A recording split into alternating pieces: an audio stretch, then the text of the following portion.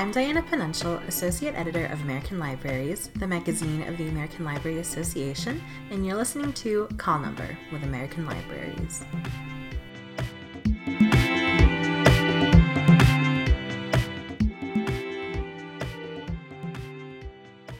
These days, it can be difficult to find ways to develop professional skills amid our busy schedules.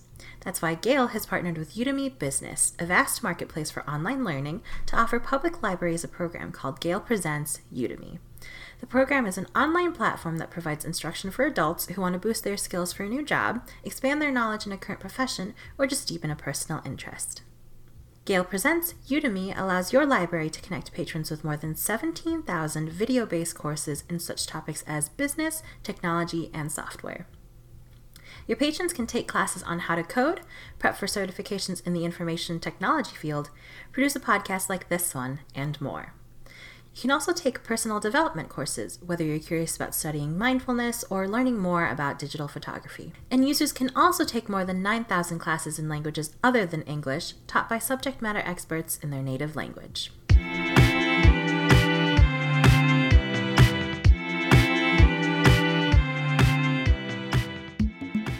This episode, sponsored by Gale Presents Udemy, I'm speaking with Kyle Pugh.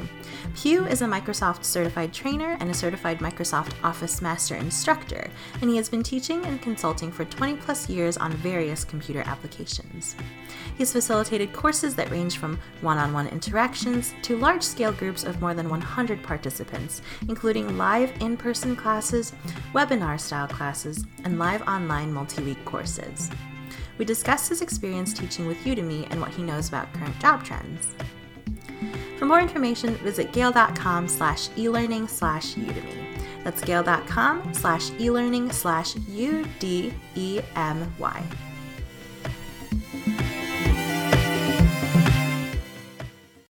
You started your career as a game designer. So what got you into teaching online courses, and how did you become an instructor for Udemy? Yeah. A little bit of a difference there between game designer and instructor, right? Before I entered into game design, I was going to school in San Francisco, going through the media arts program. And while I was in school, I was doing classroom training. So I did essentially the same thing, but just live in classroom, Microsoft products, Adobe products, and so on. So that's essentially how I supported myself and my family as I went through school. I was doing training. After school, after I graduated, we left state, went to another state, where I joined a game design team, worked for them for a few years, and then decided, you know what, I'm going to go back to training. So I went back to live training again, but then I learned about Udemy, and from a coworker, actually, he left the company I was working with, went to work with Udemy, and got in contact with him again and started doing online training. And how long ago was that? Oh, let's see. That's been 8 years ago now. And so for you, what's the length of a typical course that you teach? And what are the most popular subjects among your courses right now? Let's see. Most popular course is Excel, Microsoft Excel. That's been true even when I was doing live in classroom training. That always seemed to be the class that filled it the most. And then when I moved into the online realm, it continued, probably way above the next course, which would be something like Word, but Excel is the most popular one. And how long does something like an Excel course take? My Excel course, it kind of goes through from beginner all the way to advanced. So from just getting into Excel, launching it from your desktop, all the way up to getting into VBA, it's about 18-20 hours in length. I'm wondering, you mentioned that Excel was really popular among your courses. With the pandemic and the hot job market, what are some of the other trends that you're seeing right now in the types of skills that people are looking for? Yeah, good question. I'd say before the pandemic, I got a lot of people that would go in and purchase a course. And it was kind of like, in my experience, at least, going to the bookstore and seeing a book and picking it up and setting it down and thinking, oh, I'll get to it at some point. But then when the pandemic hit, it seems like people got in there and they started watching it and trying to upskill themselves and be prepared. So I got a lot of people that got in there and they just wanted to learn Excel. But two, some of them wanted to build upon that skill and get into things like data analytics, where they can then report off the data and start to make more intelligent decisions. So I got a lot of people that wanted to get into Excel, but then they wanted to get into more larger realms, things like Excel's Power Query tool or Power Pivot, or get into Power BI. And I actually got quite a few people that decided, you know what, Excel is great, but now I want to get into something like Python, where I can start to do some programming and really boost my data analytics background and skill set. Do you think that they're more focused on computer science and things in that, technology field, or are you seeing other interests anywhere else? Most of the students that come through, just because they're hitting Excel, seem to be more in the computer science realm. I have had a group of students that want to get into things like HTML and CSS and JavaScript. And then that kind of coincides when they want to get into things like Python, because now they want to start creating more robust interfaces and reporting systems, but then tie it back into their data set, whether that's Excel or some other larger mainframe database or whatever it might be. You mentioned, so you've been doing this for about 8 years now. I'm sure times have changed in different contexts before the pandemic and things like that. But so I'm wondering, how have you adapted and updated your courses to keep up with things as they change? Yeah, we've seen some pretty big significant changes since before the pandemic and going through the pandemic, coming out of it.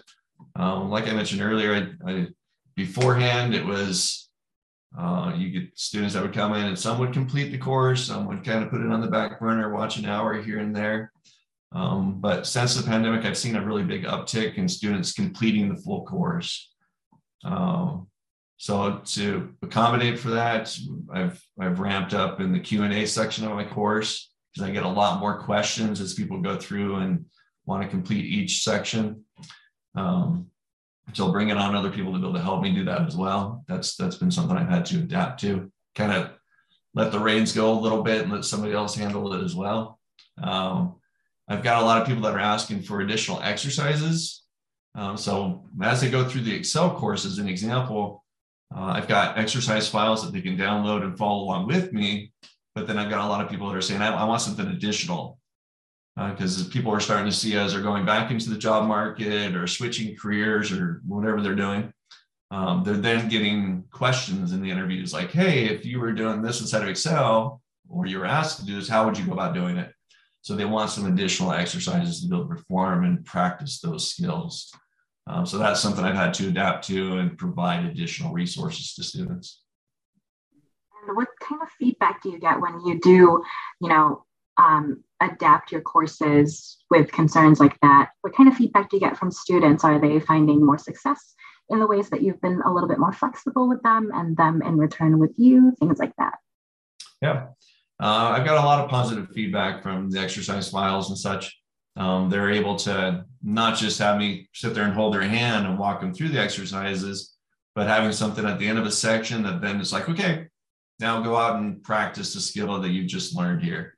And then to be able to work through it on their own and kind of go through the interface on their own, it helps them retain the information and also help them kind of think more out of the box instead of just listening to me drone on. They're able to get in there and say, okay, well, this is how I would apply it, or this is maybe I'll do a little bit of a twist here from something I learned earlier. They're able to apply that. So what interactions have you had with students who have used the course through the library? Yeah, great question. So I within each of the courses, I've got a Q&A section where students can jump in and ask questions and get responses, not just from myself, but from others. And I've had several students come in and say, sorry, I didn't get back to you earlier. I've got access to the course through the library. So they've got to wait till they get into the library. But it's a great resource for them. That if they don't have their resource of their own, they're able to jump in and take advantage of the course at the library. So your course reviews often mention upskilling. We've heard a lot of good stuff from you as well about upskilling the things that we already, or your students already kind of know. Have you heard from any students who have changed careers or improved their salaries thanks to your courses? And have there been any other positive outcomes, any positive stories that you've heard about? Oh, yeah, definitely.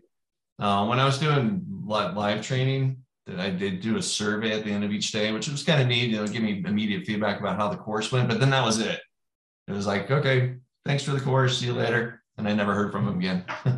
But here with the online realm, it kind of gives me another layer into these students' lives, because now they go jump into the Q&A board at any point. I've had people find my email and send me messages.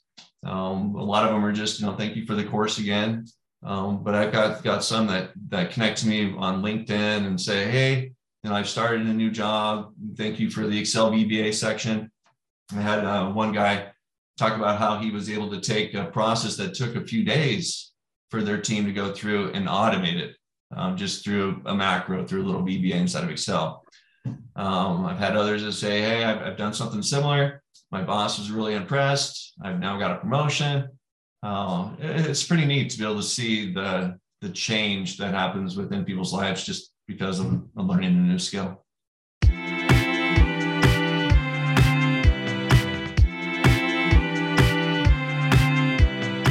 For more information on Gale Presents Udemy, visit gale.com/elearning/Udemy. That's gale.com/elearning/UDEMY. Thanks again to Gale Presents Udemy for sponsoring this episode.